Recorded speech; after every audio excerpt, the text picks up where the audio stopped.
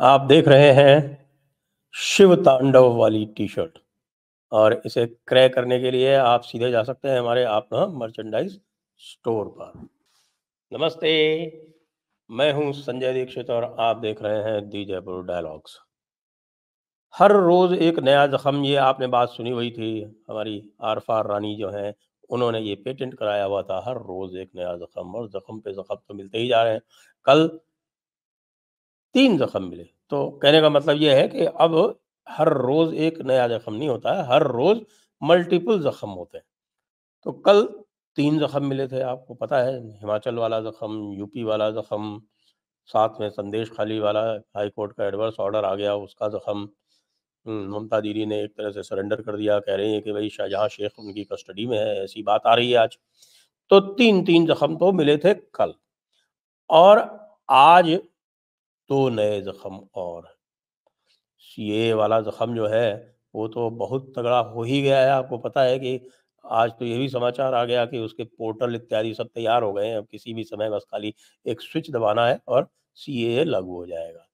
तो उसके बारे में भी बात करते हैं। उससे पहले एक और बहुत तगड़ा जख्म अभी अभी पता चला है कि वह कारवां जो अयोध्या से आरंभ हुआ था और जिसने अयोध्या के राम मंदिर को रिक्लेम किया, और उसके बाद फिर मथुरा के रास्ते चलता वो ज्ञानवापी पहुंचा, और ज्ञानवापी और मथुरा दोनों के जो केसेस थे वो सुप्रीम कोर्ट होते हुए ऐसे इस्टेब्लिश हो गए कि जो प्लेसेस ऑफ वर्शिप एक्ट 1993 था वो एक तरह से अब निरर्थक हो चुका है, रिडंडेंट हो चुका है, एक प्रकार से मान लीजिए कि इनफ्रक्चर्स हो चुका है, क्योंकि ये इस्टेब्लिश हो गया कि भाई कोई भी मंदिर जहां होगा तो उसका जो रिलीजियस कैरेक्टर है वो तो सिविल सूट से ही तय होगा। और यह कारवां चलते चलते आज पहुंच गया कहाँ?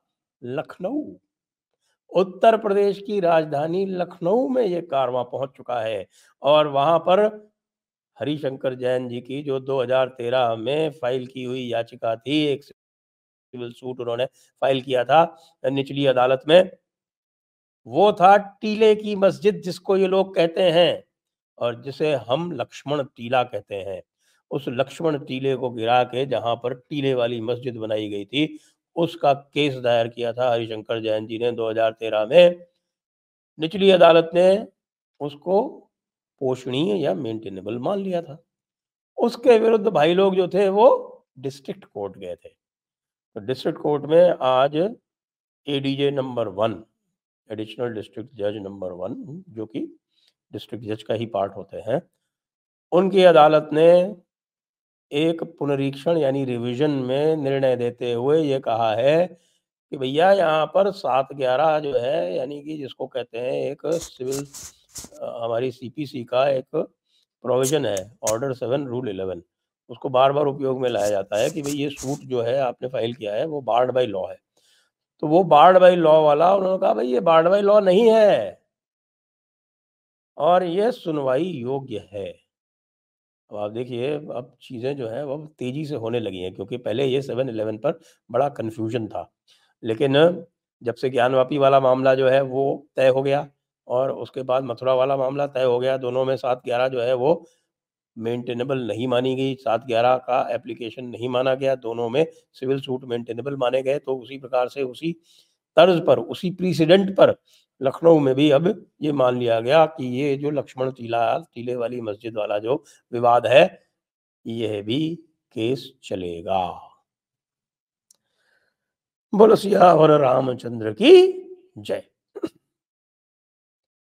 अब ये बार बार सुनना पड़ेगा, सियावर रामचंद्र की जय वाला मामला, तो अब क्या किया जाए। अब तो लक्ष्मण टीला भी देना पड़ेगा। वहां पर बहुत लंबी चौड़ी मस्जिद बना रखी है जिसको टीले वाली मस्जिद कहते हैं ये लोग।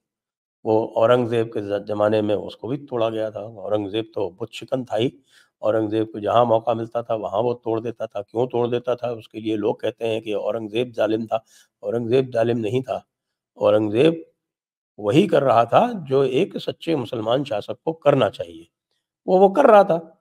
आखिरकार वो हमारे शेख सरहिंदी, अहमद सरहिंदी जी का जो था वो शागिर्द था। उसके पीर थे उसके बेटे मासूम साहब, और सैफुद्दीन जो मासूम का बेटा था वो उसका कंपेनियन था। वो पूरा पक्का नक्शबंदी सूफी था। तो ये सूफियों के तौर तरीके हैं, ये अब आप समझ लीजिए। अगर सूफियों के तौर तरीके समझने हैं तो औरंगजेब के तौर तरीके पूरी तरह से समझ लीजिए। वही औरंगजेब का तौर तरीका है जो बताता है कि भाई पूरी दुनिया को मुसलमान बनाना है, क्योंकि और कहीं नहीं, यह बड़ी किताब में लिखा हुआ है। बड़ी किताब के हिसाब से औरंगजेब पूरी तरह चलता था, इसलिए वो ये काम करता था। ये लोग उसको मानते नहीं हैं, झूठ बोलते हैं। झूठ बोलते हैं और कहते हैं कि नहीं साहब, देखिए कि यहाँ पर जो है वो हम किसी भी विवादास्पद जगह पर पूजा नहीं कर सकते हैं। ये तो आप किसी और को बोलिएगा झूठ, भाई आपकी किताब में लिखा है कि जो मोमिन है वो बेस्ट ऑफ द पीपल है और जो काफिर है वो वर्स्ट ऑफ द पीपल है। और ये भी है कि पूरी दुनिया पे कब्जा करना है, ये भी बड़ी किताब में लिखा हुआ है, अल अनफाल 39।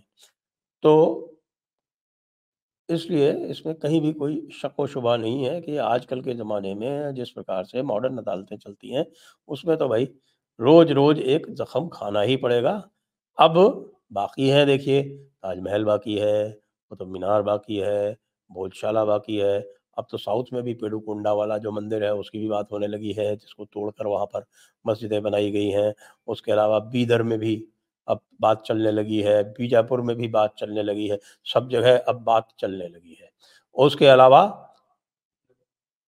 आदिनाथ जी का मंदिर, अदीना मस्जिद, वहाँ पे भी लोगों ने पूजा अर्चना आरंभ कर दी। उसके अलावा अटाला देवी मस्जिद जो है, जौनपुर वाली, जो अटाला देवी का मंदिर था, वहाँ पर भी काम चालू है।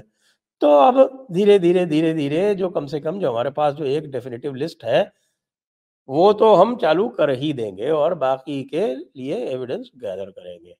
तो ये मान लीजिए कि अब हमारा निशाना जो है वो 2000 मंदिर तो है ही। साथ में ये एक और बड़ा ज़बरदस्त झटका लगा है। पहले तो किसान आंदोलन फ़ेल हुआ।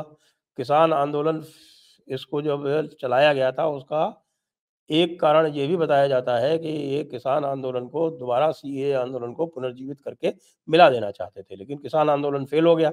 साथ में सरकार ने ये घोषणा पहले ही कर दी थी कि चुनाव से पहले करेंगे। अब बताया जा रहा है कि भई 1 तारीख को, 2 तारीख को, जब भी जैसे ही भी पता चलेगा कब आने वाली है, सरकार को तो पहले से पता चल ही जाता है ना कि भई घोषणा कब होने वाली है चुनाव की।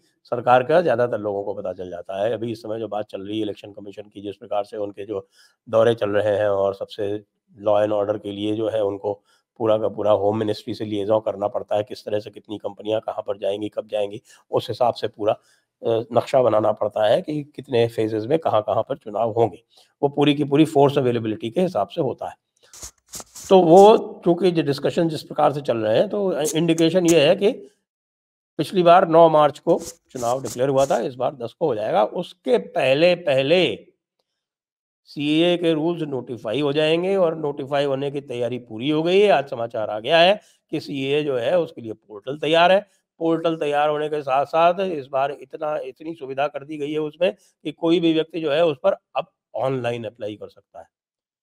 ऑनलाइन अप्लाई कर दीजिए, अपने सारे डॉक्यूमेंट वहीं से अपलोड कर दीजिए। आपको दिल्ली जाने की या आपके डिस्ट्रिक्ट मजिस्ट्रेट के यहाँ जाने की या आपको राज्य के राजधानी में जाने की, ये कहीं भी अब कोई आवश्यकता नहीं है। सारे आप अपने अपलोड कर दीजिए। उसके बाद फिर जो जाँच होती है इंटेलिजेंस की, वो हो जाएगी। इंटेलिजेंस की जाँच होके आपको घर बैठे नागरिकता दे दी जाएगी।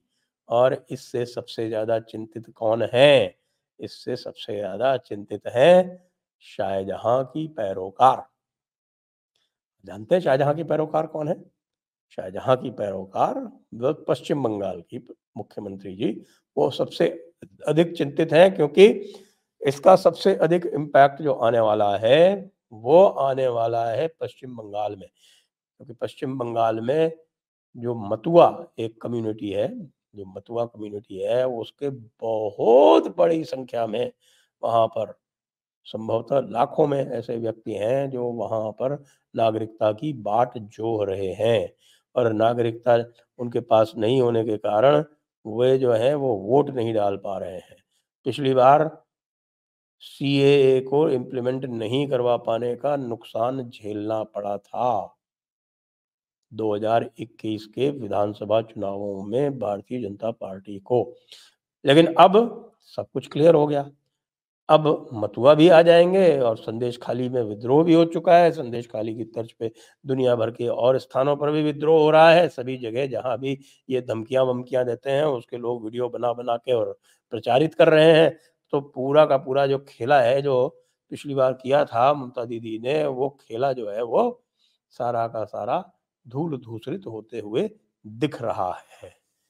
तो भाई इन दो नए बड़े जख्मों को आपके सामने मैं प्रस्तुत कर रहा हूं, जिसको आप प्रचारित भी कर सकते हैं, जिसको आप आरफा बेगम को भेज भी सकते हैं और उनसे कहेंगे कि भाई आपको आखिरकार कितने जख्म चाहिए, कितने जख्म आप खाएंगी हिजरत करने के पहले। आखिरकार किताब में ये भी तो लिखा हुआ है कि काफिरों को मुल्क में नहीं रहना चाहिए। काफिरों के मुल्क में अगर आप रहेंगे, कोई भी मोमिन अगर काफिरों के मुल्क में रहेगा तो खुदा जो है उसको सजा देगा। जी 4.97 कुरान।